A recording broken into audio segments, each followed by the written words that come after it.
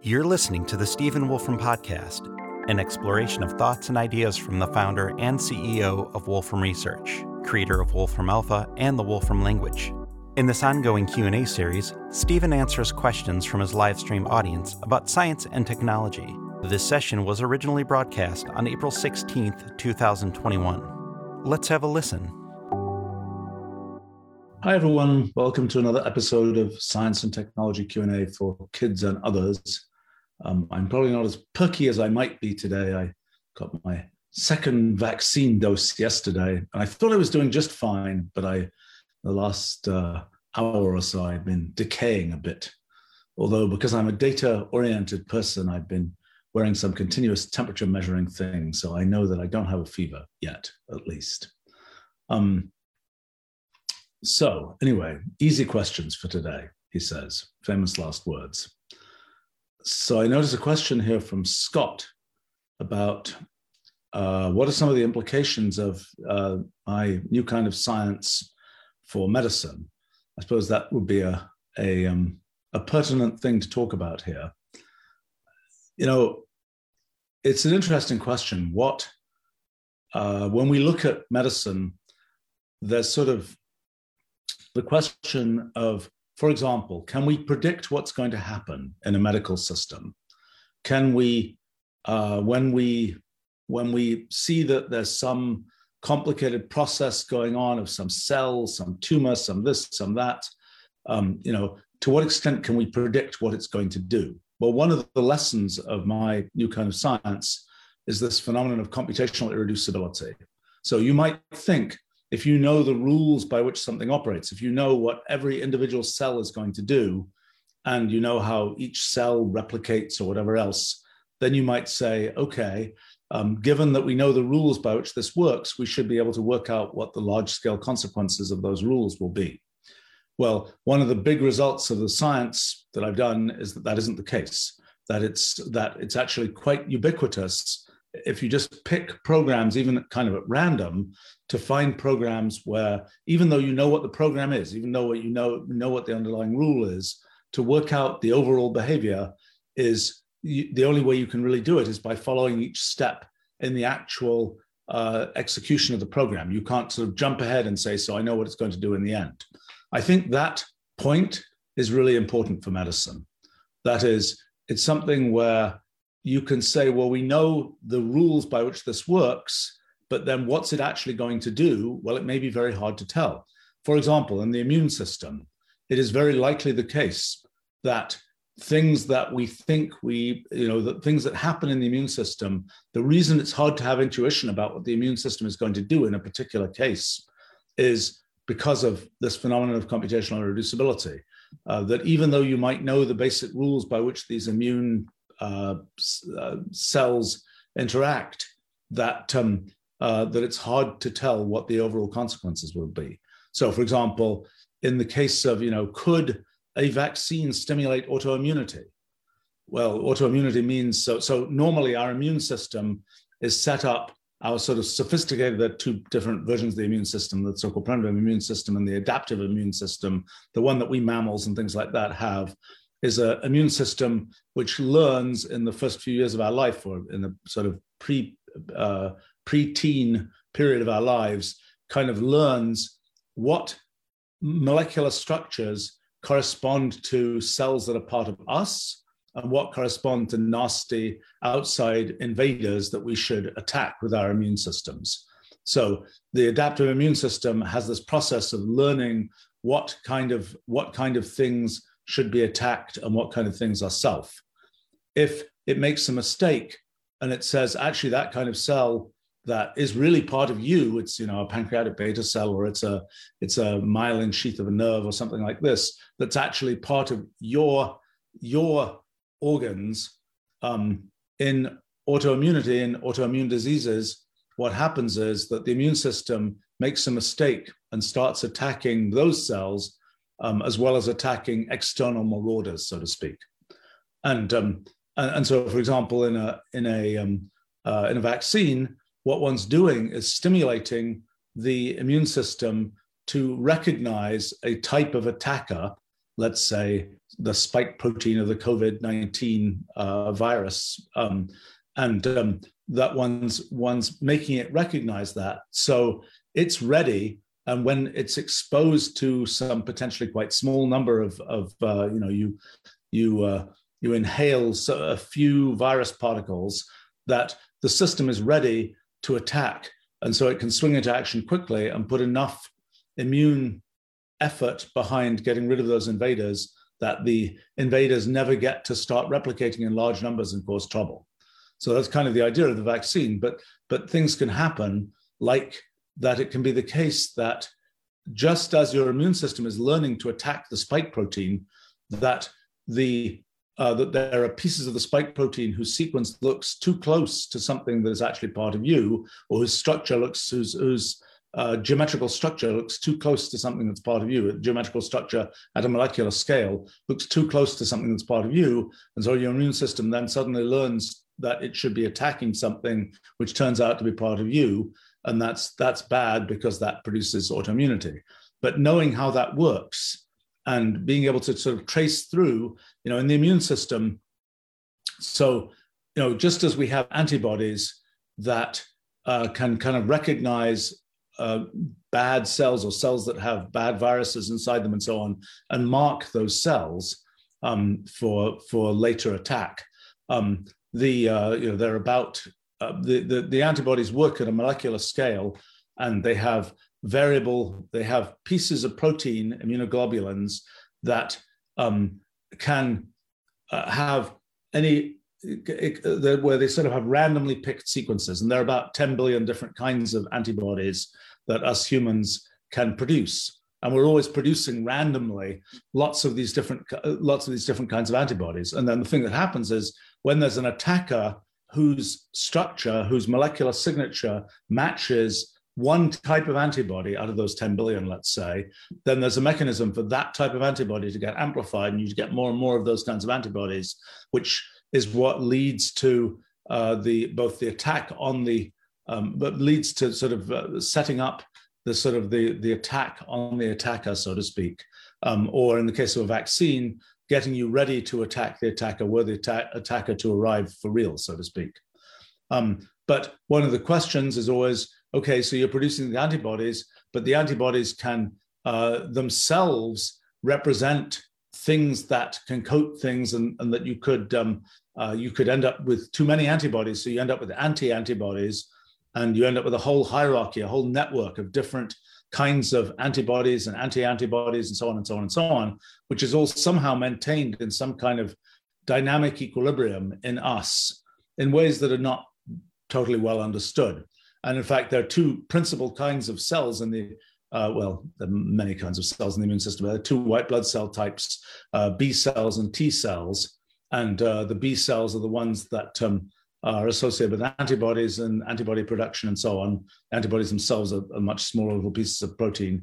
But the T cells are the ones that are also involved in immunity. So one place where you sort of have a memory of what's going on is in B cells that can produce collections of antibodies that will attack some particular attacker, so to speak.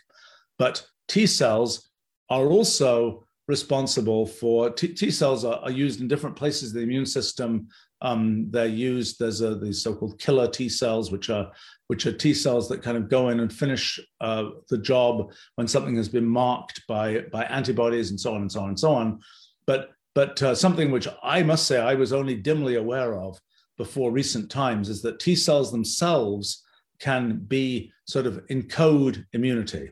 So just as there are all these different possible kinds of antibodies produced by B cells, there are also there's a T cell receptor, which is a region of the surface of the T cell, which can determine what the T cell can bind to, what kinds of cells that T cell will attach itself to and potentially attack. And so it turns out for coronaviruses, of which COVID-19 is an example, T cell immunity is actually an important thing. And but that wasn't, in sort of the standard story of immunology, it was known, but it was not an emphasized thing.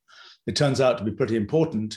And it turns out that's probably one of the long-term places where immunity, where the memory of immunity gets stored for us for things like coronaviruses. And it's not clear, for example, when you look at vaccines and things, there's a question of to what extent that's generating antibody response, to what extent it's generating T cell immunity, and in the trials of these vaccines, both things were measured, and it's more difficult to measure the antibody. Measuring the antibody production is a considerably easier piece of laboratory practice than measuring the T cell receptor, which actually requires genetic sequencing and other kinds of things. I think, at least. I think it requires that. I don't think there's a way to do it with just pure assays. But anyway, and it seems to take, I know as a practical matter, it takes these labs weeks to come back with T cell immunity results, whereas the antibody measurements seem to come back in a few days. But in any case, let's see, we were talking about, so I mean, the whole structure of the immune system and this dynamic equilibrium that's maintained by all these different kinds of cells and so on, it's a pretty complicated thing. It's a very computational kind of thing. And getting intuition about what's going on is a story, I think, of things like computational irreducibility and other kinds of phenomena. In fact, I was just thinking that some of the things we've done for our recent project in understanding fundamental physics and the way that there are sort of these interactions between immune system cells may actually be something that we can make a model of using the same formalism as we've used for physics. I don't know whether that will work yet. But the immune system has been very hard to understand, and it's very hard to get intuition about what's going to happen. There are some sort of pieces of what goes on where you can say, oh, we understand that, but there's an awful lot of it that's pretty hard to understand. The question here, talking about medicine further, I think, so sort of the story of computational irreducibility, how computationally should you think about medical processes? So here's another thing I've thought about recently. If you look at a medical textbook, you will often see sort of flow charts of this affects that, the level of this hormone goes up, it will produce this, it will cause that to go down. It's a very kind of, it's sort of a definite chart of this causes that and so on. Well, the actual sort of collection of chemical concentrations in our cells, it's a pretty complicated story. And whether you can really tell that story in terms of this produces that, produces that, produces that, this sort of very sequentialized story is not clear. And in fact, I've been suspecting that the way that a lot of kind of the molecular scale computation, because in a sense, we biological systems are the only known working example of kind of molecular scale computation. In us, in every cell in our bodies all the time, there are all these essentially computational processes happening. Molecules are binding, molecules have complicated sequences, they generate other molecules, they do other things. You can think of that as a great big computation. And the question is, if we were going to write a programming language, for example, to describe that computation, what would it look like? Would it be something that has, you do this, then you do this, then you do this, then you do this? Or is it something where there's lots of different threads happening in parallel? I suspect it's more that lots of different threads happening in parallel. And it's been super difficult for us to make ways to sort of make languages that describe that kind of process. And so I kind of suspect that part of the story of why biology and medicine is difficult is that it's been hard to have a sort of description language for that kind of biological process. That, you know, the idea that it's this causes that, very sequentialized is probably not correct. It's probably not the right sort of meta way to think about biological processes. I mean, the big meta discovery of biology in 1953 was the discovery of the DNAs, the kind of genetic information on DNA, the fact that we can encode the structure of all of our proteins and the way that ultimately we build a biological organism in terms of, for example, for us humans, the 6 billion base pairs that exist along the DNA molecule in every one of our cells. And the fact that one could think about sort of genetics as being a story of this digital information, the 6 billion base pairs of digital information, was kind of a crucial organizing principle for understanding genetics and understanding how heredity worked and so on. In terms of how biology works on sort of an ongoing basis, what happens in all of our cells, what happens in the immune system, what happens in other sort of dynamical processes in us, we don't have as good a kind of a large scale framework for thinking about that. And I've kind of recently come to this suspect that it all has to do with this kind of notion of, what we call in our physics project multi-way systems, these things where there are multiple sort of threads of history that you can consider, multiple different chemical reactions that can all be happening in parallel, and finding a way to sort of understand all of those together, which I think is difficult for us humans because we're really programmed, we're really set up. In fact, I think the very essence of our consciousness has a lot to do with the sequentialization of events and time, so to speak. So it's kind of necessary to do something different from that to understand these kinds of biological processes. At least that's my current suspicion. And will that lead us to something where we have a better, just like in genetics, before DNA was discovered to have this digital information, people had a zillion different effects that they were talking about, and this thing happened and that thing happened. It's all incredibly complicated. And then there's an organizing principle. We don't really have that for sort of systematic biology right now, systems level biology. And maybe that's something that can come as a result of thinking about things like multi-way systems and multi-way computation and so on. We're not there yet. I will tell you as a sort of historical point, a person called Sidney Brenner, who was, I think, the main discoverer of messenger RNA, the thing that's used in the vaccine that I just got yesterday, for example. He discovered that when was it? In probably before 1960. Don't remember exactly when, but anyway, Sidney Brenner is no longer alive, but he was a lively person, and he came to see me every few years, I guess. And every time he would say, "You should be working on biology. All the stuff you're doing about all of these kind of computational ideas, biology needs this. This is how you should pursue biology." And he himself actually had a long time interest in computation. When he was a medical student in South Africa, he'd written a letter to Alan Turing, for example, which and sort of been very interested in kind of the idea of Turing machines and later Turing's work and applications to biology, in which Turing did not use Turing machines, and a kind of little bit of a cognitive disconnect there. But that was in the 1950s. But anyway, so Sidney Brenner was, I think, the idea of messenger RNA is partly born out of kind of Sidney Brenner thinking in computational terms in terms of things like Turing machines and thinking about how biological processes might work at that level. And later on he did many other things, but in particular, he was responsible for the one organism, the C. elegans nematode, little worm type critter, the one creature whose full biological growth process is known. It's about, what is it, a little less than 2,000 cells in the organism, and it's completely known how that organism grows up, and that was the result of Sidney Brenner kind of leading that effort. In any case, so this question being asked about the relationship of sort of computational ideas and to medicine. I mean, I would say one other thing that is a long time thing that I've been curious about and never really made that much progress on is the following thing. If you look at medical diagnosis, okay, medical diagnosis is very difficult. It's probably getting more difficult as more is known, because the more that's known, the more, you come in and you've got some symptom. And, it might not be obvious whether that symptom is neurological, to do with nerves, gastrointestinal, to do with your intestines and so on, or whether it's, something, I don't know, some endocrine thing to do with the endocrine system and hormones and all this kind of thing. It might not be known what it is. It's just like my neck hurts or something. And, which of these things is it? Well, the problem is the more that's known in medicine, the more it tends to be the case that you have to have a specialist in each one of those areas in order to know a reasonable slice of the knowledge that's known in those areas.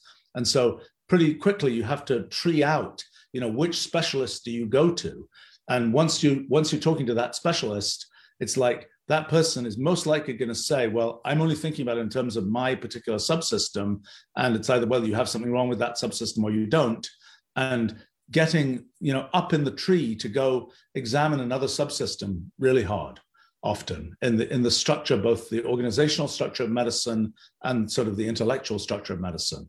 So, medical diagnosis is difficult and probably getting even more difficult. I mean, I have to say that I will say that as a person who's just sort of interested in things, how things work, I have for a very long time had sort of a little bit of a hobby of doing medical diagnosis. I have some friends who are rather good medical diagnosis people who've kind of gradually taught me things about it. I think I'm not terrible at this point.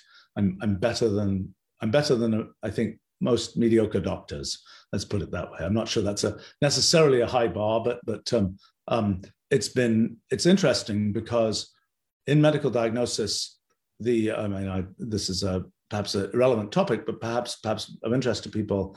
I mean, the thing that I've noticed is it's partly a probability story, and it's partly a story of whether you can think about probabilities in a clear enough way.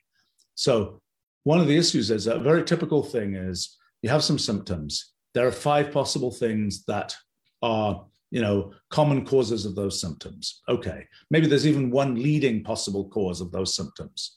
Okay, you go and you do more precise tests, and then you say, nope, that's not it. The tests say that's not the cause. Then you go and you explore other things. You spend months exploring all these other things, and pretty soon you've concluded it's none of those 5 things. Well, it has to be something. And the probability mistake is this: that first thing, that leading possibility that you kind of proved it wasn't, people almost never go back to that. They say, oh, we excluded that, we're done. And that's wrong, because by the time you excluded everything else, the probabilities of the tests that you thought excluded that thing themselves being wrong, having some kind of false negative, false positive rate, whatever, is sufficiently large that, yeah, you really have to look at that one again. Because after you've exhausted everything else, you've got to go back to that one and say, was it really the case? If those tests had a 3% probability of not catching the thing, and you've excluded everything else, then go back and look at that again, because maybe you hit that 3% of the test didn't work in that particular case. And people are remarkably bad at doing that, at reverting back to things to hypotheses they already thought they excluded. I mean, it's also one of my meta principles, perhaps unfair, but I think there's a lot of a priori sort of assumptions made, for example, in the medical profession, where, a very typical thing is, a young doctor who's just been through medical school. Well, in medical school, you get to see all kinds of exotic things that can happen. And so the young doctor's a priori probabilities for different kinds of things enhance the rare diseases. Whereas an older doctor who's been in practice for 40 years, it's like, look, I've never seen one of those. So it's like the a priori probability, yeah, I saw it in medical school, years and years ago, but I've never seen one of those in reality. So there's a tendency to kind of over-assume that everything people have is something common. So it's kind of like the young doctors overdiagnose rare diseases and old doctors overdiagnose common diseases. At least that's it's one of these probability things of what's the a priori probability. It's like, you come in and you've got something and somebody says, you have this extremely rare tropical disease. And it's like, no, I don't. And they say, but look, you've got all the symptoms of this extremely rare tropical disease. And it's like, well, look, I haven't been to anywhere tropical ever in my life. And, where on earth would I have got this tropical disease? And it's like, well, it is true that your symptoms perhaps match this tropical disease, but in fact, the chance that you have it is incredibly small. It's sort of a mistake of probability assessment to say that. It's like if you were, it's like for a search engine, you have a page that incredibly well matches the things you're searching for, but it's a very unpopular page on the web. Where do you put it in the search rankings and so on? So in any case, there are these kinds of issues in medical diagnosis. I mean, I've been interested actually when was it, 10, 15 years ago, I put quite a lot of work into trying to understand how one would make sort of automated medical diagnosis work better, partly because certain kinds of, for example, these probability mistakes, you can avoid making those probability mistakes if you automate things. You also can, one of the issues in medical diagnosis is that it tends to be the case that a lot of diagnosis is made from taking medical histories, which have rather sparse amounts of information. But today, there are all these sensors that you can have, all these elaborate tests you can do that are very broad spectrum things. For example, you can sequence your whole genome. I did that for myself, 11 years ago or something now. That's a lot of data. And it's like, how do you use this data? A lot of traditional medical diagnosis is like, do you have A or B? Okay, if it's A, then it might be this. If it's B, it might be that. It's not, here's a gigabyte of data. Now, what can you conclude from that? I mean, my own feeling is that the future of medical diagnosis is much more, right now, what happens is you say, there's something wrong. This particular type of cell in my liver is doing this and that, and et cetera, et cetera, et cetera. But the fact is there's a huge diversity of things that can go wrong. And it's not the case. And to bucket it and say, okay, you have disease X is often sort of missing the point. It isn't the case. So here's an interesting question that you can ask. If you look at biological organisms, right, they fall into species. They speciate. There's cats, there's dogs. There's not a cat-dog combination. But if you look at medical diseases, do they speciate, so to speak? Is it the case that medical diseases can be separated into, you either have this or you have that? Probably much less so. Probably when it comes to, there's probably a much more complicated story. Let me mention something. So back when I was a kid and learning a little bit about biology, it was like, what's in blood? Okay, it's red blood cells, it's white blood cells. Okay, that's, you'd learn it's white blood cells. Okay, great. Well, of course, today, it's not just white blood cells, it's, CD8 positive T cells with, et cetera, et cetera, et cetera. It's very much more finely granulated. And what you realize in the end is there's just huge numbers of different possible populations of cells, maybe almost an infinite number of possible kinds of cells. And this idea that you can sort of bucket them all and just say, it's a white blood cell, that's all there is to say about it, isn't really right.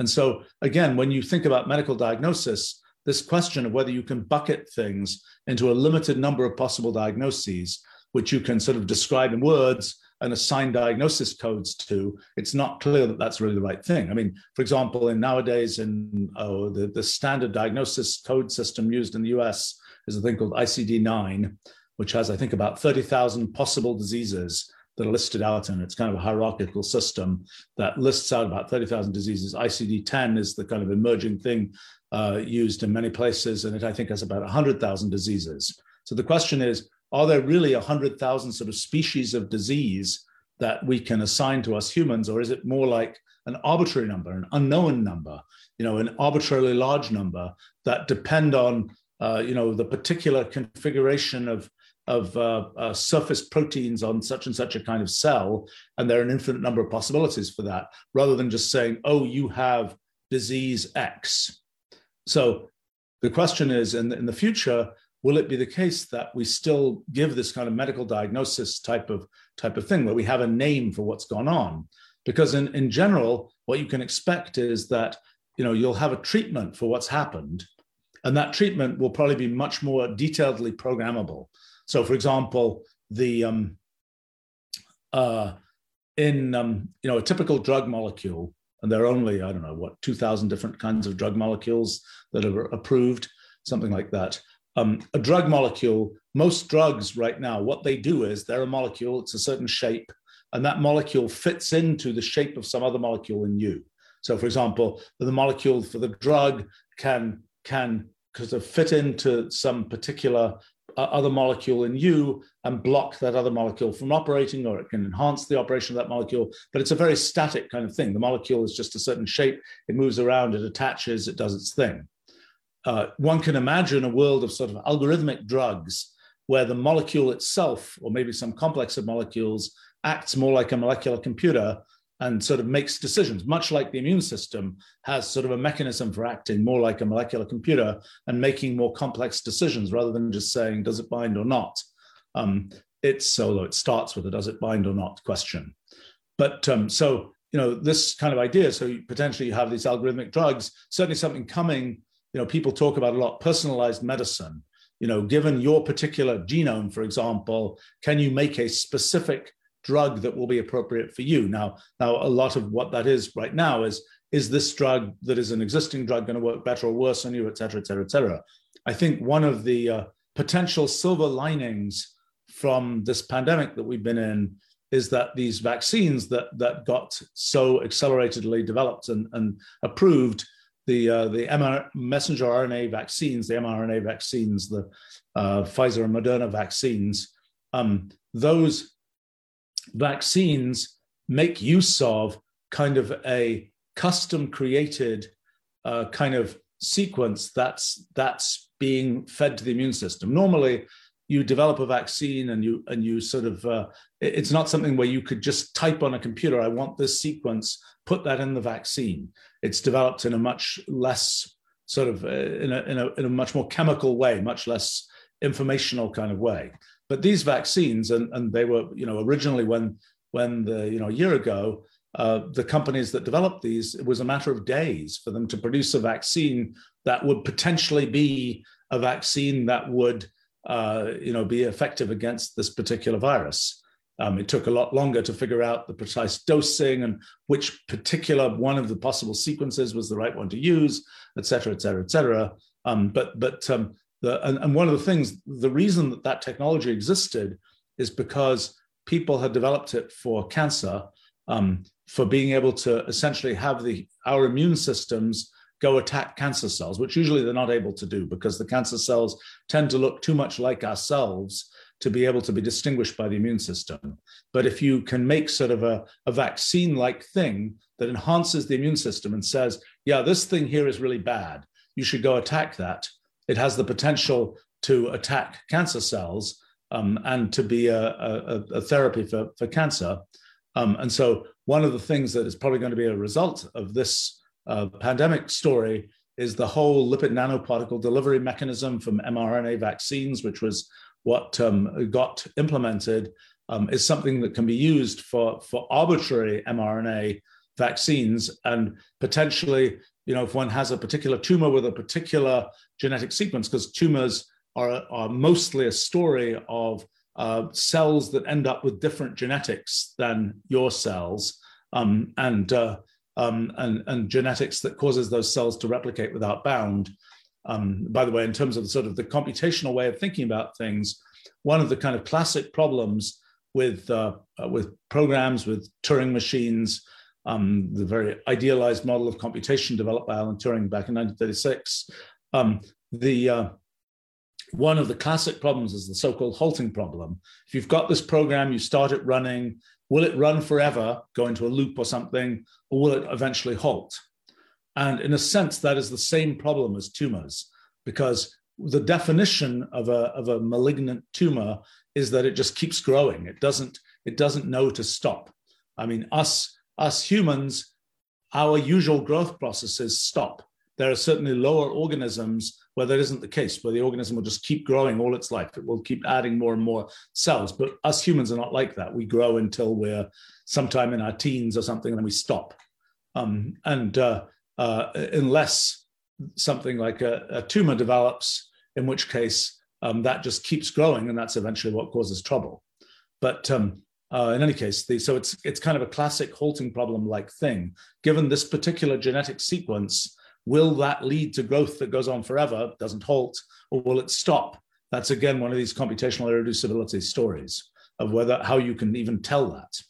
But in any case, I was just going to say that I think that the way that sort of medical treatment is going to end up working in the end is these very much more personalized, customized, algorithmic drugs, particular sequences for, fed to the immune system in a particular way, those kinds of things. And so then the currently the kind of the workflow of medicine is you have symptoms, you get a diagnosis. Based on the diagnosis, you get a treatment, you implement the treatment, you see what effect that has on the symptoms. But the sort of a different workflow is you go straight from symptoms to essentially a computed treatment. There's no diagnosis in the middle. There's nothing that says this is the name for the thing you have. There's no discrete diagnosis code. It's just given these symptoms, given these measurements that got made, this is the algorithmic drug that should be produced. This is the immune system sequence that should be used. And then you directly apply that. And so it becomes much more like a little bit more like sort of in the financial markets, for example, like a quantitative finance sort of automated system that's just watching what the what the prices do and figuring out what to do, rather than something where you say, oh, I know what that is. That's a head and shoulders growth curve that exists in this financial system or something, and therefore I will do this. It's rather going straight from the data to the what to do. And I suspect that's the way medicine will go in the end, and that it's much more going to be a thing where you're kind of watching it as you might watch a financial portfolio and saying, let me add a little bit more of this and a little bit less of that and so on, rather than the kind of, oh, are you sick or are you not sick? Do you do this or do you not do this type thing? And I think, well, there's lots more to say about this. It's an interesting topic of just as for humans, we have maybe 100,000 different diseases that we know. I've been curious for software systems, like for a computer's operating system, can you break down the things that go wrong to the computer's operating system into categories of disease, so to speak? You plug the wrong thing into the computer. There was trauma associated with some device driver that saw a bizarre pattern of data coming in, or there was something where some memory corruption happened. It was some sort of disease of the memory subsystem or whatever. What is the classification of such diseases? A while ago, when Wolfram Alpha was much newer, we had trouble with the servers for Wolfram Alpha crashing. And so for a while, we were interested in the mortality curves for servers. That is, all kinds of problems would build up, they would get all kinds of issues, and then eventually, after a few hours, the server would crash. And so we started looking at the mortality curves and comparing them to mortality curves for biological organisms, and they were actually surprisingly similar. Then we actually managed to tweak some things and fix some things, and it turns out we solved the lifetime problem. So we stopped researching that particular thing. So we don't know, we never got a general theory of kind of mortality for operating systems, but it's an interesting thing to potentially explore. Gosh, that was a long answer. I'm sorry oh boy, there's so many interesting questions here.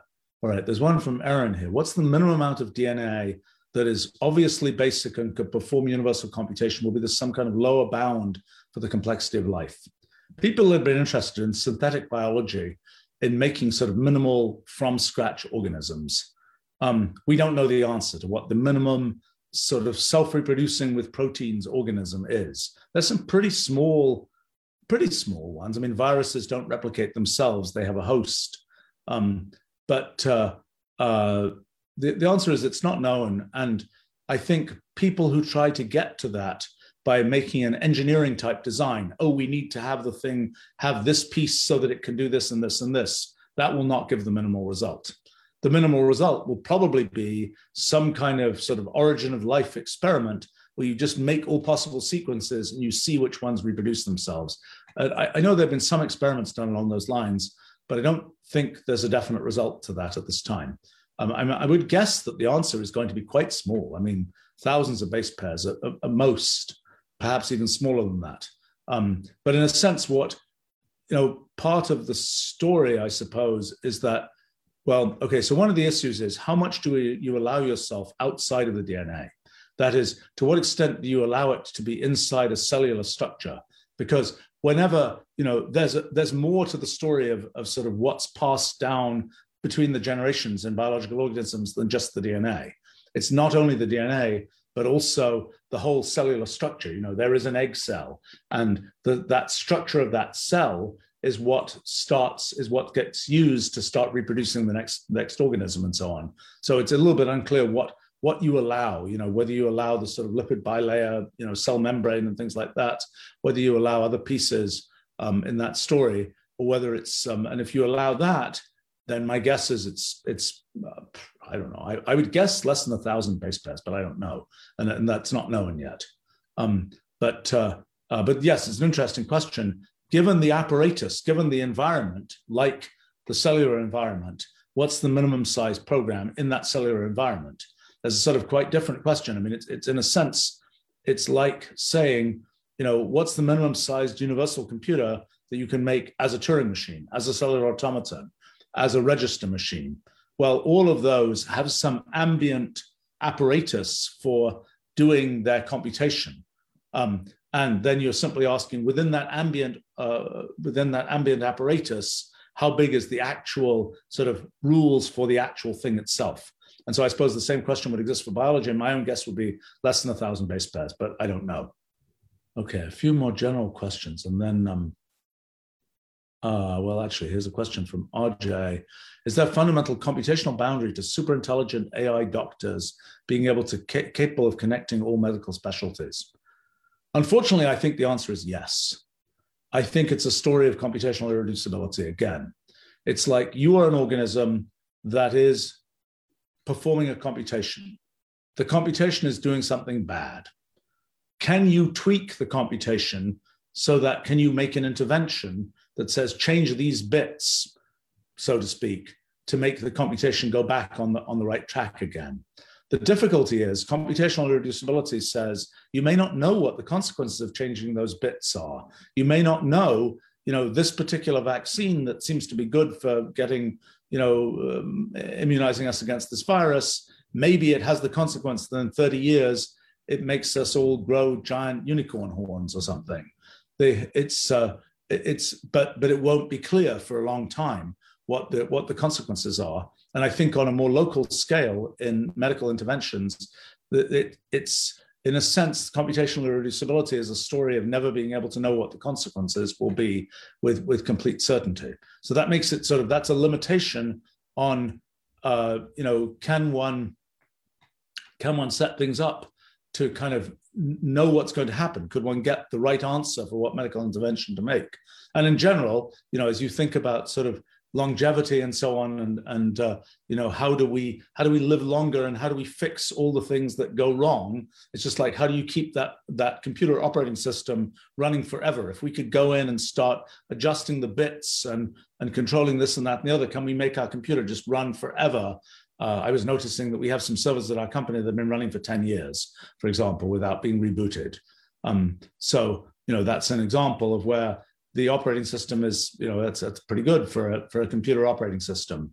I think that, can we do the same thing for biological organisms? Even if with those operating systems, they probably didn't have intervention, but even if we allow ourselves to intervene and say, we're going to make this change, this change, this change, this tweak, that tweak, can we do that in a way that sort of keeps us running forever, so to speak? And it may get arbitrarily difficult to do that. It may be that a tweak, another tweak, another tweak, another tweak, that sort of becomes arbitrarily difficult to do it. I think somebody asked here about, let's see, somebody was asking something about longevity research. Nutty was asking, why are we not prioritizing research in longevity? So, the real question is, why do we get old? What actually happens? And what can we do about it? We don't even really know what aging is. There are several different mechanisms. There's sort of oxidative damage to cells of molecules, just starting to sort of degrade. There's sort of genetic degradation. There's the telomeres, which are the end caps on our DNA. We start off with about 50 of them, and it's like they seem to degrade over the course of a lifetime and over the course of cell divisions, although you seem to be able to get more of them. And certainly for the next generation, there are enzymes that will add in more telomeres. So it's not really a one-way street there. But there are these different mechanisms that people know for sort of the general things that seem to degrade as one gets older. Not a lot is known. I mean, there's no final this is it. It's not clear that there will be a single this is it. It's known that there are some organisms that live longer, shorter. There's correlations between different kinds of things like metabolic rate and lifetime, things like that. There's cases of organisms that can hibernate for a long time, all kinds of things. And, back, I remember 30-something years ago, whenever I would ask people about aging and longevity and so on, biologists, they'd be like, oh, no, nobody studies that. No, it's too difficult. There's nothing to say about it. It's kind of a disreputable field. I think perhaps as the population has sort of on average in countries like the US gotten a bit older, people have gotten more interested in this. And there is a decent amount of work that's going on in aging and longevity and so on, but certainly not as much as there could be. And people still think it's kind of like an insolvable problem. I mean, it's kind of like, back from, from every kind of, story from thousands of years ago. It's like somebody wants to achieve immortality and find the elixir of eternal life and so on, or eternal youth or whatever. People say that's just science fiction, so to speak. And it isn't possible, but it's not clear it isn't possible.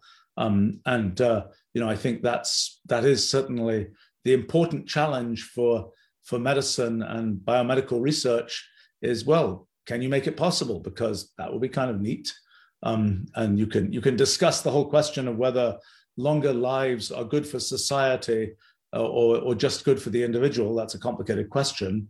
I mean, it's kind of one of the things where sometimes, in a rather macabre way, it's sometimes said that the progress of science is measured in a procession of funerals, so to speak, in the sense that once somebody has a particular way of doing things, like doing science, that they learn when they're 20 years old or whatever, they'll just keep doing it their whole lives. And if their lives get longer and longer and longer, there are going to be more and more people who say, this is the way to do it. Nothing new is needed.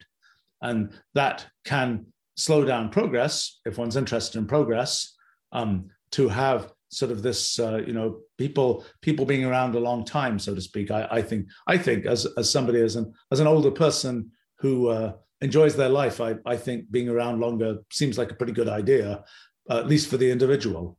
That's a story for that. Let's see, questions here. Okay, let's take a couple more biology questions here. From Erin. What makes HeLa cells immortal? How common are they in humans? Okay, so let me tell you the story of that. So back in the 1950s, okay, first point is the typical cell that we have, cells divide, they undergo mitotic division, a cell divides in two, it ends up with two cell nuclei, the DNA gets replicated, etc. And that's mitotic, that's standard cellular division. And that happens when we all start from a single cell, and the first stages of our existence consist of just essentially exponential growth of cells. Every cell just divides in two, divides in two, divides in two, etc. Eventually, that exponential growth stops being exponential, and we end up, as I was mentioning earlier, we end up as humans with a fixed number of cells. Some number of, what is it, 10 trillion cells or something. That is what we're going to get. With some slight changes, and you can. But that's basically the size we're going to get to. We're not like, I think, is it redwood trees? I think keep growing forever. Is that right? Certainly, some types of mollusks keep growing forever. Some fish keep growing forever. If you have a goldfish, it will just keep growing and growing, growing, growing, growing. As long as it lives. We don't work that way. We get to a fixed size and then stop. Well, at the cellular level, these mitotic divisions was discovered in the late 1950s, 1960s maybe, a thing that's usually called the Hayflick limit, which is a cell, it divides, then its progeny divide again, they divide again, they divide again. That only happens about 50 times.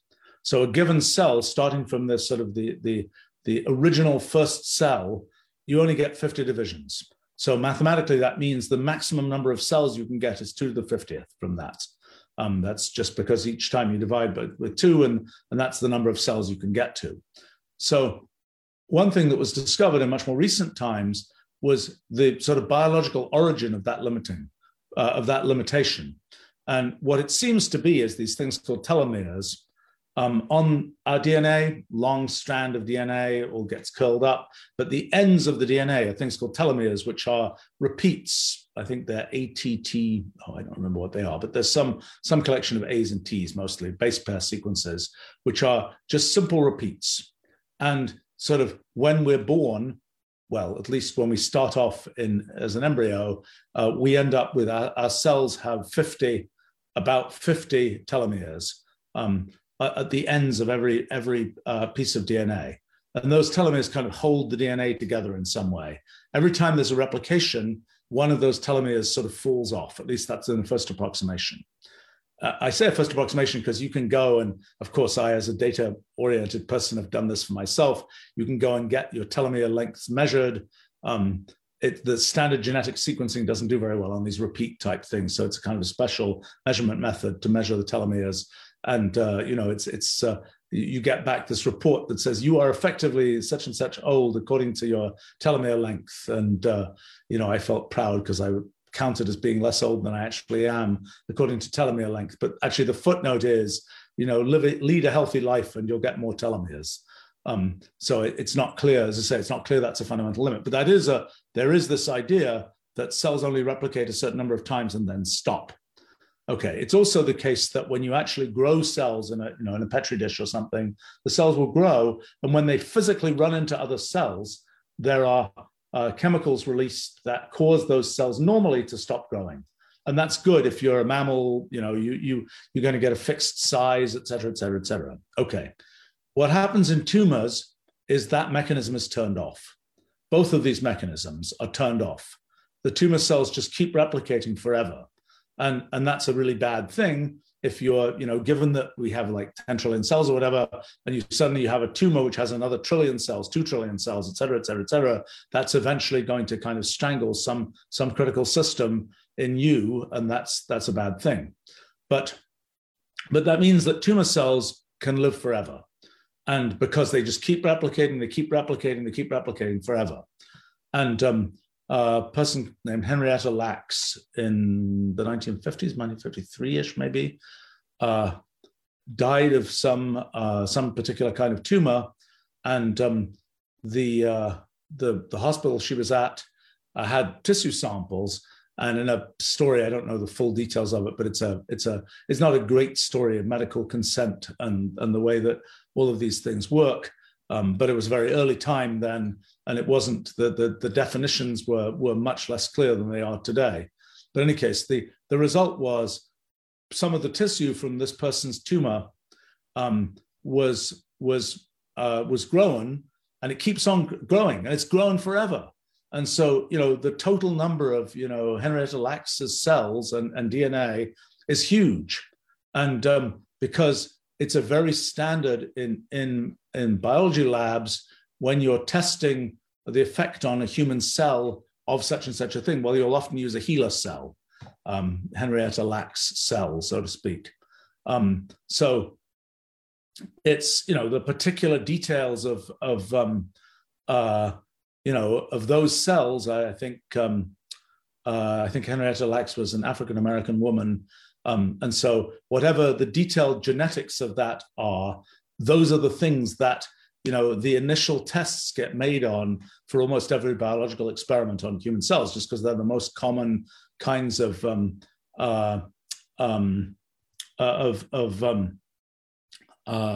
cells used to test things. When you get to fancier tests, you test on mice and things like that. And then there are these sort of genetically pure lines of mice that get bred for particular purposes and so on. But when it's at a cellular level, HeLa cells are the most common. And HeLa cells, that works because, and of course, the reason they're not typical human cells is because they're immortal cells. They can just keep replicating forever. And whether that matters for testing the response of some particular kind of drug or whatever else, it's not clear. You don't know that. That's why you have to go on and do other medical tests. But that's kind of the first step in, is it roughly going to work in a human cell? Well, if it works, if it doesn't work in these immortal cells, it probably won't work in ordinary human cells. there's a question here, why can't we reproduce cell membranes? Are they made of proteins? Yeah, cell membranes do reproduce. They simply form when a cell breaks in two, it forms two separate membranes. But that's a process that doesn't, let me see, am I right here? That's a process that is more, yeah, it's a more sort of chemical process. It's not a genetically mediated process. There are many things on the cell membrane. There are many little things, receptor sites and things like that stick up through the cell membrane. Those are produced by the standard genetic apparatus. But the cell membrane itself is a simpler object that is really, purely a sort of a pure molecular thing that doesn't rely on the whole apparatus of genomics and so on.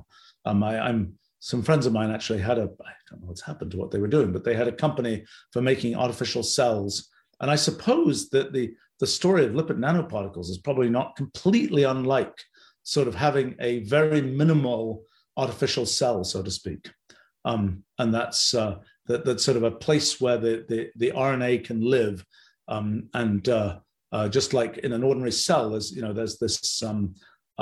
this membrane, and inside is the cytoplasm, and that's the kind of the gelatinous stuff that all of the chemical reactions and all the organelles, all the sort of pieces of the cell operate. Okay, well, let's see. Gosh, lots of interesting questions here. My gosh. Okay, that was enough of biology. I've spent nearly an hour talking about biology, but it was fun. So thanks for asking those questions. There's a question from Attore that's a more kind of personal practices question. It's like, how do you organize or prepare for giving a talk? I'm a terrible person to ask that question of, because in fact, this happened just a couple of days ago. I was talking about the first anniversary of our physics project, and I was complaining to my team that because of various things, I had no time to prepare. And one person on my team observed that I give much better talks when I haven't prepared than when I have. So really, for me, the beginning is very important. If I can get, well, a couple of things. Understanding a little bit about the audience and getting some feel for the audience is important. And at least having some image of what the audience might be like is important, for me at least. The very beginning is important. If I'm off to a sort of a weird start and I'm getting very, very technical, then I'll go on very technical. Or if I'm very kind of I don't know, the start is important, and I have to. But then for me, if it's a subject that I know reasonably well, I'm, probably preparation is not the most important thing for me. Now, I've given thousands and thousands of talks in my life. So it's when I started off doing this, I used to prepare these overhead projector transparencies, right? I'm ancient. So that was these days it would be, slides in notebooks or PowerPoint or whatever it is. That would be sort of an outline of the talk. The thing you have to avoid, though, is reading off. By the time you're reading from the thing that is on the screen, sort of all bets, you've lost everything, because like you put this thing up on the screen and like the audience can see it. And like if you then read the words that are on the screen, it's like, why are we listening to this person saying this? We can just read it. So I think, and I tend to, when I do talks that involve visual kinds of things, I tend to have what I usually call a slide farm, which is something where off screen on another screen, I'll have a whole collection of possible images as thumbnails that I can then pull up as a slide on the main screen. And that's a convenient way to do things. And I have to say that it is the case for me. I think I give my better talks are either completely unprepared or 100% prepared. I mean, there are cases where I'm giving some very short remark on something or some such other thing, where I know I have a lot to say. For me, it's often, as you perhaps can tell from these live streams, it's sometimes harder for me to say things shortly than longly, so to speak. And so if I have to say I've got 2 minutes to give some comment at some, ceremonial event of some kind, I'll often end up writing out every word I'm going to say, because I know that I can't get, if I'm just starting to talk about things and so on, it'll be 10 minutes that goes by before I've really said anything. So that's sort of my first mode is don't prepare at all. And my second mode is have, every word written out. I think that for me, it helps that, explaining things that one has explained things before helps in explaining things again. And I will say that, for example, these live streams are very interesting for me. They're very educational for me. Like, for example, today I was talking about medical kinds of things, and some of the things that I explained to you, I had never explained that way before. And I came up with a better explanation here than I'd ever had before. And hopefully I'll remember that explanation the next time, and that something like that comes up. And it's sort of an incremental process of you explain things and then you get better at explaining those things. And most of the things I talk about, I've sort of, I'll have thought about it before. Occasionally, like I gave a talk, when was it? A couple of weeks ago, about my recent work on thinking about the foundations of consciousness and its relationship to physics. I'd never given a talk about that before, but I'd just written a piece about it. So I had kind of the logical structure was in mind, so to speak, about how it worked.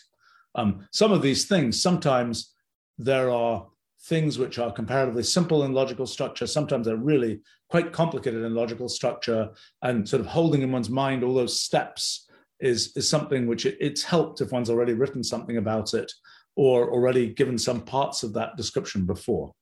But I don't think that all of those aspects apply to everyone. And I think outlining what you're roughly going to say, I mean, I guess I've done that. I don't do that as much these days, but sort of giving an outline of what I'm going to say is, the 5-10 bullet points or something of topics is something that I have found useful in the past. There's several very interesting questions here, and I'm trying to avoid one that's going to get me into a giantly long discussion, because I don't have too much more time today. There's a question from Zach here. How many hours should a scientist work per day? I don't know. I mean, I think it varies with person. I tend to work pretty much, if I'm not asleep, I'm not eating, or generally, I'll work, I don't know, I haven't measured it precisely, but I'm guessing around 14, 15 hours per day. And for me, work is a thing with very fuzzy boundaries. Like, for example, the thing I've been doing for the past hour, is it work? Is it not work? I don't know. It's fun for me. It's contributes to things that I try to do as productive things in the world. It's so if you include things like this, I'm probably working pretty much all the time I'm awake. In that sense of work, I think that if it's a question of you got a blank sheet of paper, you're staring at it, you're trying to figure out the next thing to do. I don't spend a lot of time doing that at all. For me, it's very important to have these kind of matrices structures in which I'm doing my work. Like, for example, if I'm writing a document about something, if I'm that is a way of kind of concretely moving forward with something I'm thinking about.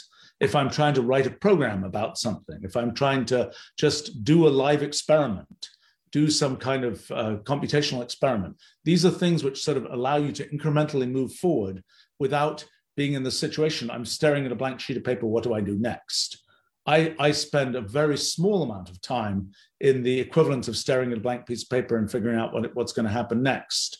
Almost all the time that I spend doing sort of sciencey things, I'm writing a program, I'm seeing what happens when I run the program, I'm writing a description of what's going on, I'm trying to write an exposition of something, I'm explaining it to people, those kinds of things. They're things with structure.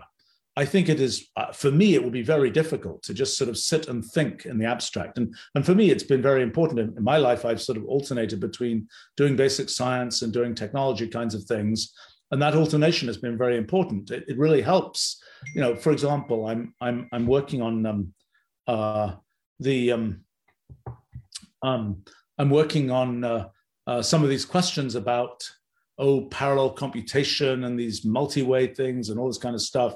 And there's sort of theoretical questions about that, but it's really useful to know what the point is. And one of the points is I actually want to build this stuff into Wolfram language as a practical way to do distributed computing. And having that sort of practical point is a very important driver of the more conceptual theoretical things that I'm thinking about.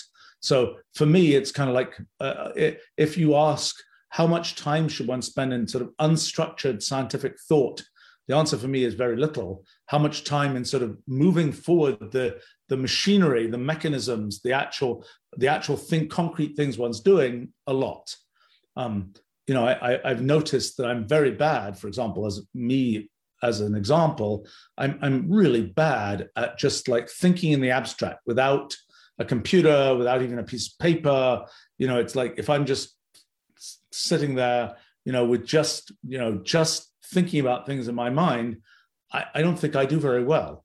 And I don't think I can keep doing that for very long, very productively. I feel like, oh my gosh, I got to write that down. I've got to sort of, otherwise I'm kind of looping, trying to hold that in my memory, so I don't forget that. And then I have to go on to the next thing. But if I'm concretely, doing something in a notebook, writing code, this kind of thing, that gives me a structure that allows me to kind of much more effectively build up a bigger thought, so to speak. I think one of the things that, I think there was a question actually earlier about languages and how they affect the way we think about things. For me, sort of a lot of the things that I do in science are based on sort of this computational paradigm for thinking about things, and having this computational language, Wolfram language, that I spent the last how many decades working on. That for me is a critical environment, a language in which to structure my thoughts about computational kinds of things. And without that, I just wouldn't be able to build any significant tower, myself at least. I don't know for other people so much that, being able to build sort of this complicated conceptual tower, it's like there's this computational idea and it's concretely represented by this piece of code, which I can understand. It builds on this, it builds on that, it builds into this, it builds a tower. And that's where I can actually think about things. If it was like, I got to hold it all in my head, it's, I don't know how it works. I know there's a movie coming out, the director of which I happen to know, called, which is a movie version of Dune. And in the Dune universe, I know that AIs have been outlawed. And so the best they can do is have humans who are all kind of juiced up and who kind of are kind of thinking like computers. I'm going to be interested to see how they manage to treat the kind of the way that those humans do their sort of human level computation. I mean, it's kind of like having a program run in a human, so to speak. I don't think it works very well. I think that even in the Dune universe, well, they can have special kinds of humans, and that's what you get to do in science fiction. But in real life, so to speak, with just us simple humans, it doesn't work so well. Now, maybe one day when they're as the symbiosis of us and computers gets better, the sort of working together of us and computers gets better. It's unclear how that will work. I mean, maybe as I think about something, for me, writing a Wolfram language notebook or something is concretifying the thoughts that I'm having. It's taking the thoughts that I'm having, turning them into computational language, putting them down, letting them build up, and so on. And that, for me, is sort of a symbiosis between me and the computer. Now, maybe there'll come a time when we'll have enough linkage to brains and things that our pure thoughts will be able to be remembered external to us. I don't know how well that will work, because I think that the crispening of our thoughts to turn them into a well-designed language may be something that is necessary. It's kind of like, yes, you could store that. It will be like storing every piece of scratch work, but it's not all that useful. Storing the scratch work is less useful than storing your summary of the scratch work, so to speak. And so, in a sense, what we're as we turn things into language, we are turning our thoughts into something that's worth storing, so to speak. And by the time we've turned them into language, we might as well be saying them, writing them down, whatever else. Now, the freedom that we have, the thing we haven't had, is anything beyond human natural language. That's the important role of computational language, is it's a way to represent, to leverage sort of what computation makes possible over and above what is merely what we humans can think about and think in terms of ordinary human natural language. And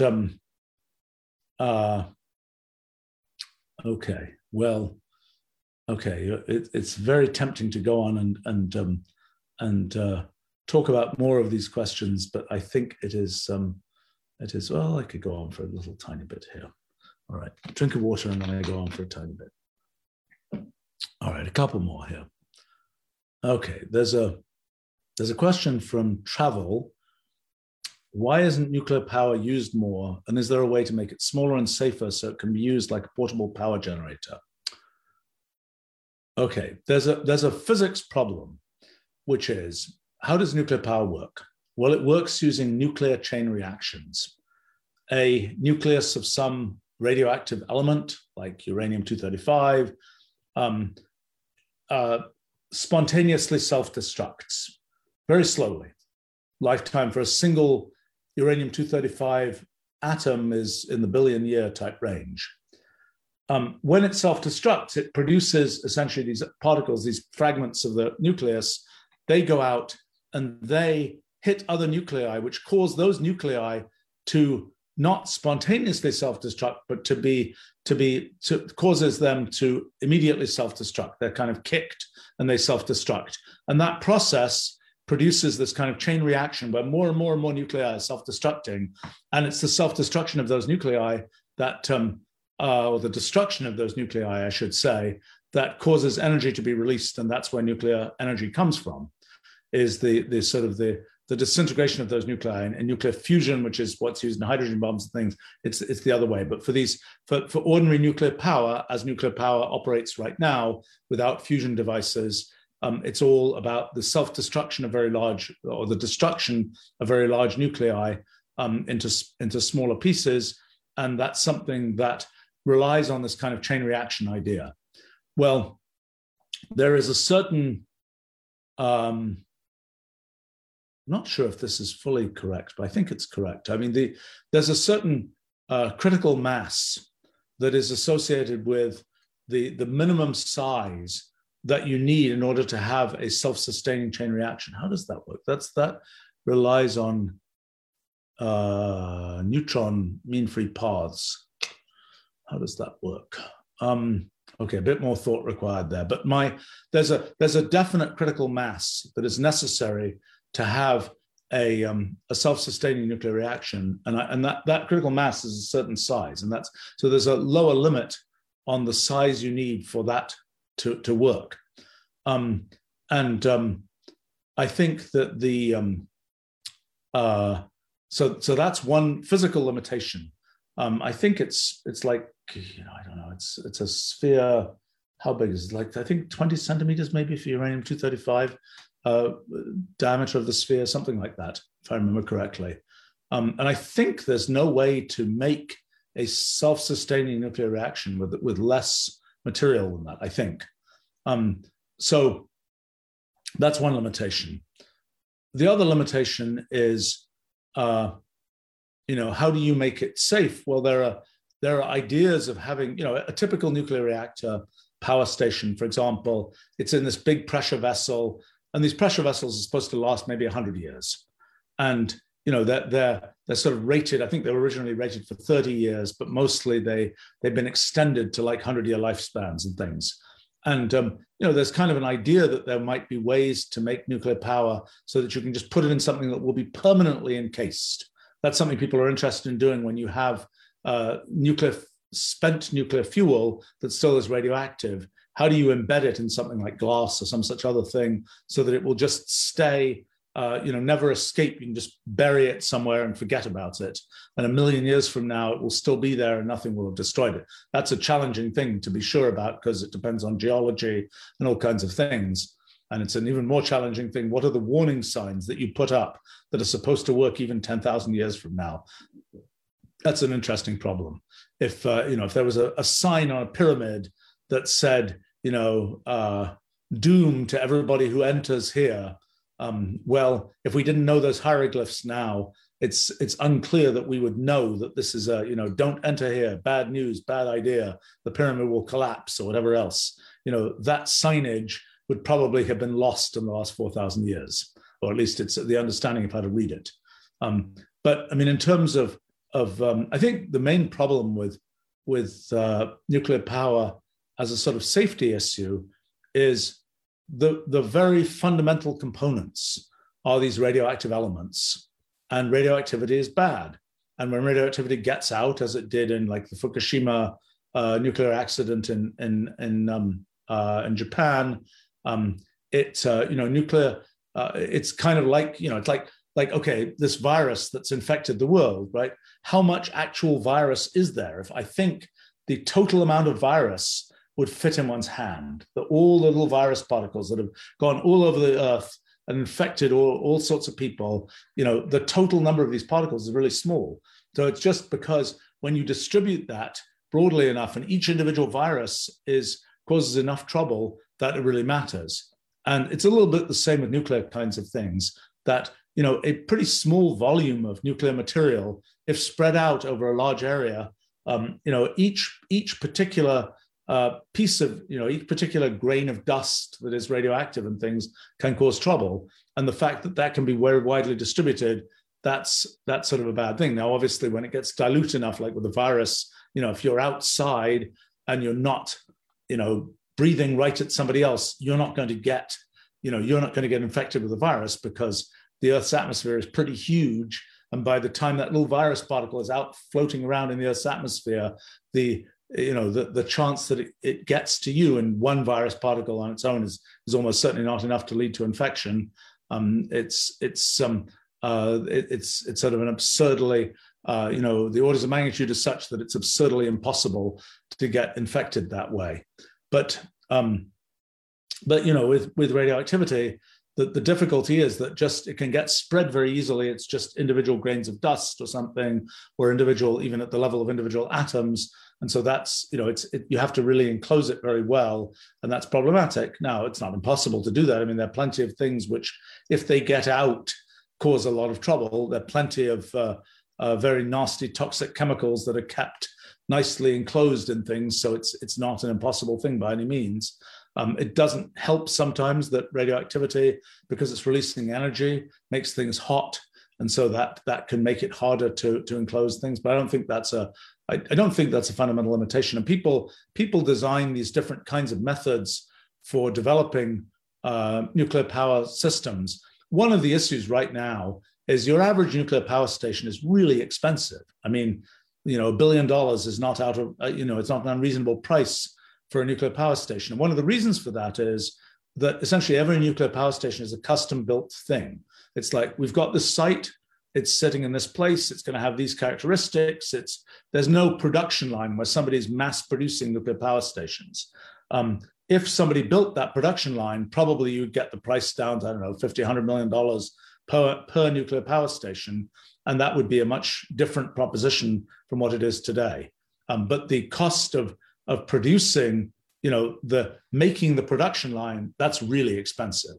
And so the unit cost, once you've got the production line up and running, is significantly lower, but you have to make a commitment to just be generating, thousands of nuclear reactors that would be put in different places. So it's an economic issue that's kind of difficult to unravel. All right, there's several questions here that I really want to talk about the next time here, but there's one about computational irreducibility and economies and things. I might actually have more to say about that next week, because I've actually been thinking about that recently. And there's just, okay, my last question for today from Fat Man here. What do you feel is the place of philosophy in modern science? Okay, interesting question. So, in some sense, philosophy is about thinking about things before you have a very well-defined framework for thinking about them. So, philosophy is like, think about it in the most flexible way you can, or at least that's a definition of philosophy.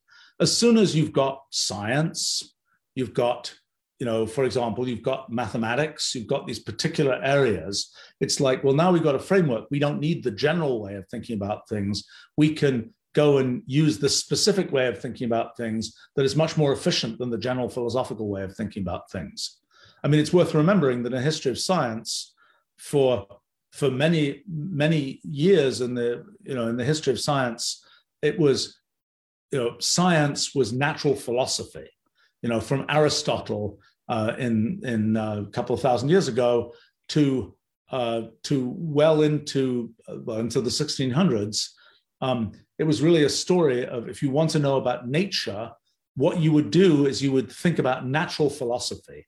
You would ponder how nature works by thinking about it using general thinking, so to speak.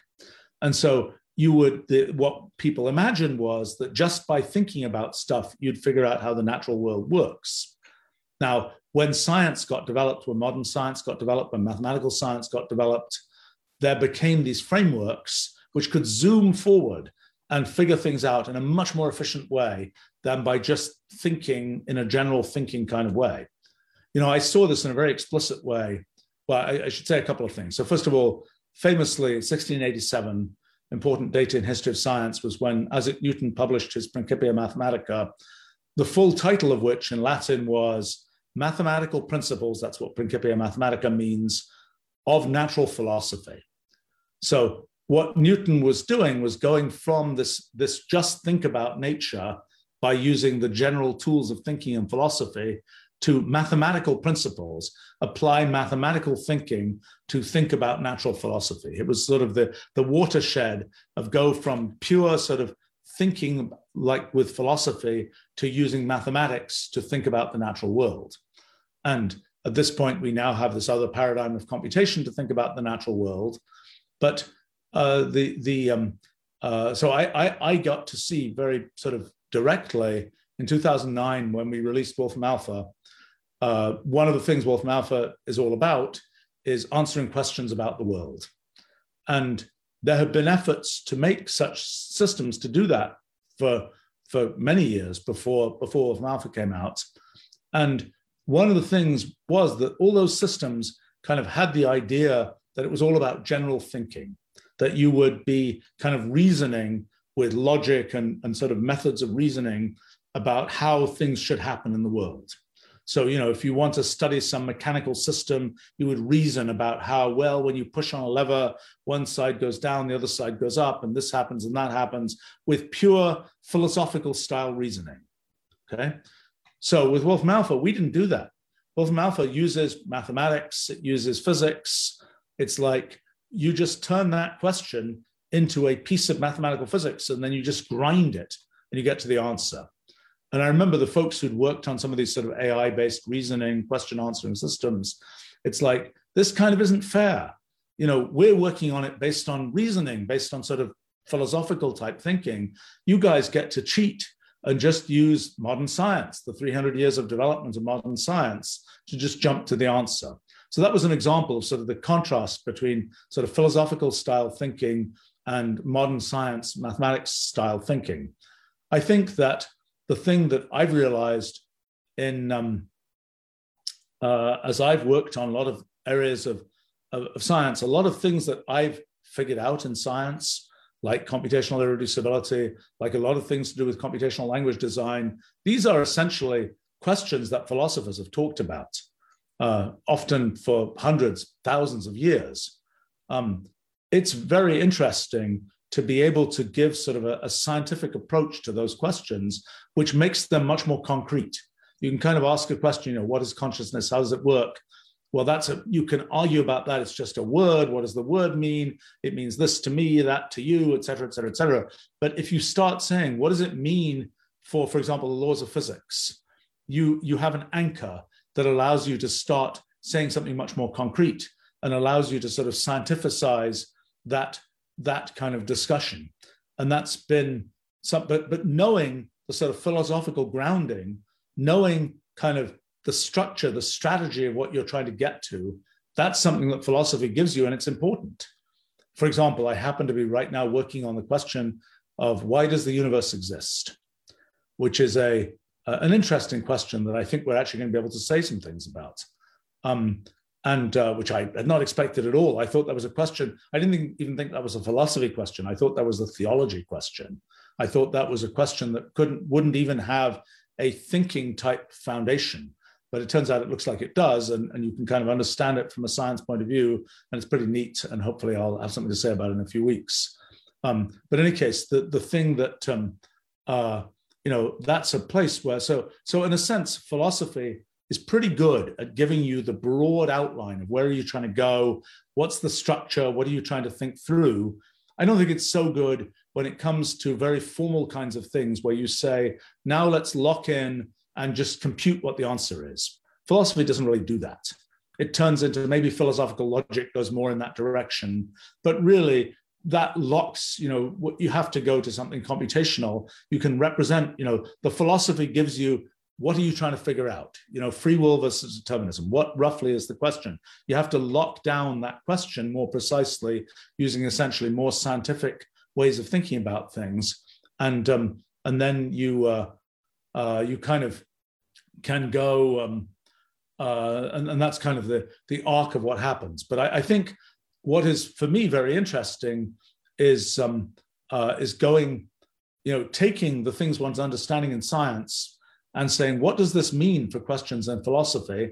And can one use the sort of outline of ideas that philosophy suggests to understand how things kind of fit together and so how these sort of conceptual blocks fit together.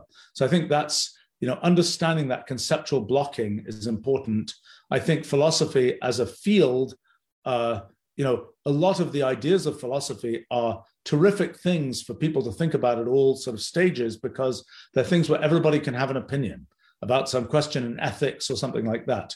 Whereas in science, you have to know a lot of facts to have a useful opinion. So it's a good place to sort of practice thinking about things in general. And I think that's, I think if I were to say things that I've thought about, sometimes things I've figured out are sort of guided by philosophical thinking. But then to me, I don't really know that I know what I'm talking about until I have a more sort of structural, computational, scientific approach. I think sometimes in academic philosophy today, there's, it gets very elaborate and it's very jargonized and it's very much, talking about very much, I think, I'm not sure that I decode it very well, but it is a lot of philosophy. Philosophy is a field where people are still referring to Aristotle and people are still discussing Aristotle 2,000 years later. There are fields like, I don't know, some areas of biomedicine, for example, where if the paper's more than 3 years old, it's old news. Nobody's going to talk about it. But in philosophy, if it's 2,000 years old, you're still talking about it. And I think in some ways that's a healthy feature. I didn't think that when I was younger, but I think now in some ways that's a healthy feature because these things, until they get scientificized, they don't get solved. There's still things that are sort of rattling around in the thinking sphere, so to speak.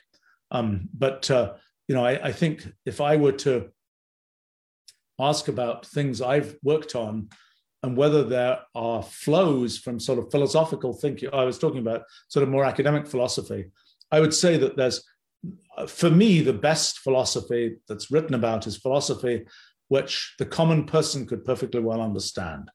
By the time the philosophy is steeped in science-sounding jargon, but it's still philosophy, I get suspicious. Because I think it is not as good a system, as good a formal system as science or mathematical logic or something like that is. It is a system that has a much fuzzier way of deducing things. And I think sometimes the jargon is kind of gives it the veneer, the coating of something scientific without having the raw sort of horsepower of something scientific inside. So I tend to be more suspicious of that, but I think it's often when it's sort of plain language and it's pure argument that can be explained in plain language, that can be quite powerful and quite a good guiding force for thinking about things in science. All right, I'm being reminded that I'm late for something, so think it's time for me to wrap up here, and I look forward to encourage you to subscribe to our channel. Come again next week, and see you again then. Bye for now. You've been listening to the Stephen Wolfram Podcast. You can view the full Q&A series on the Wolfram Research YouTube channel. For more information on Stephen's publications, live coding streams, and this podcast, visit stephenwolfram.com.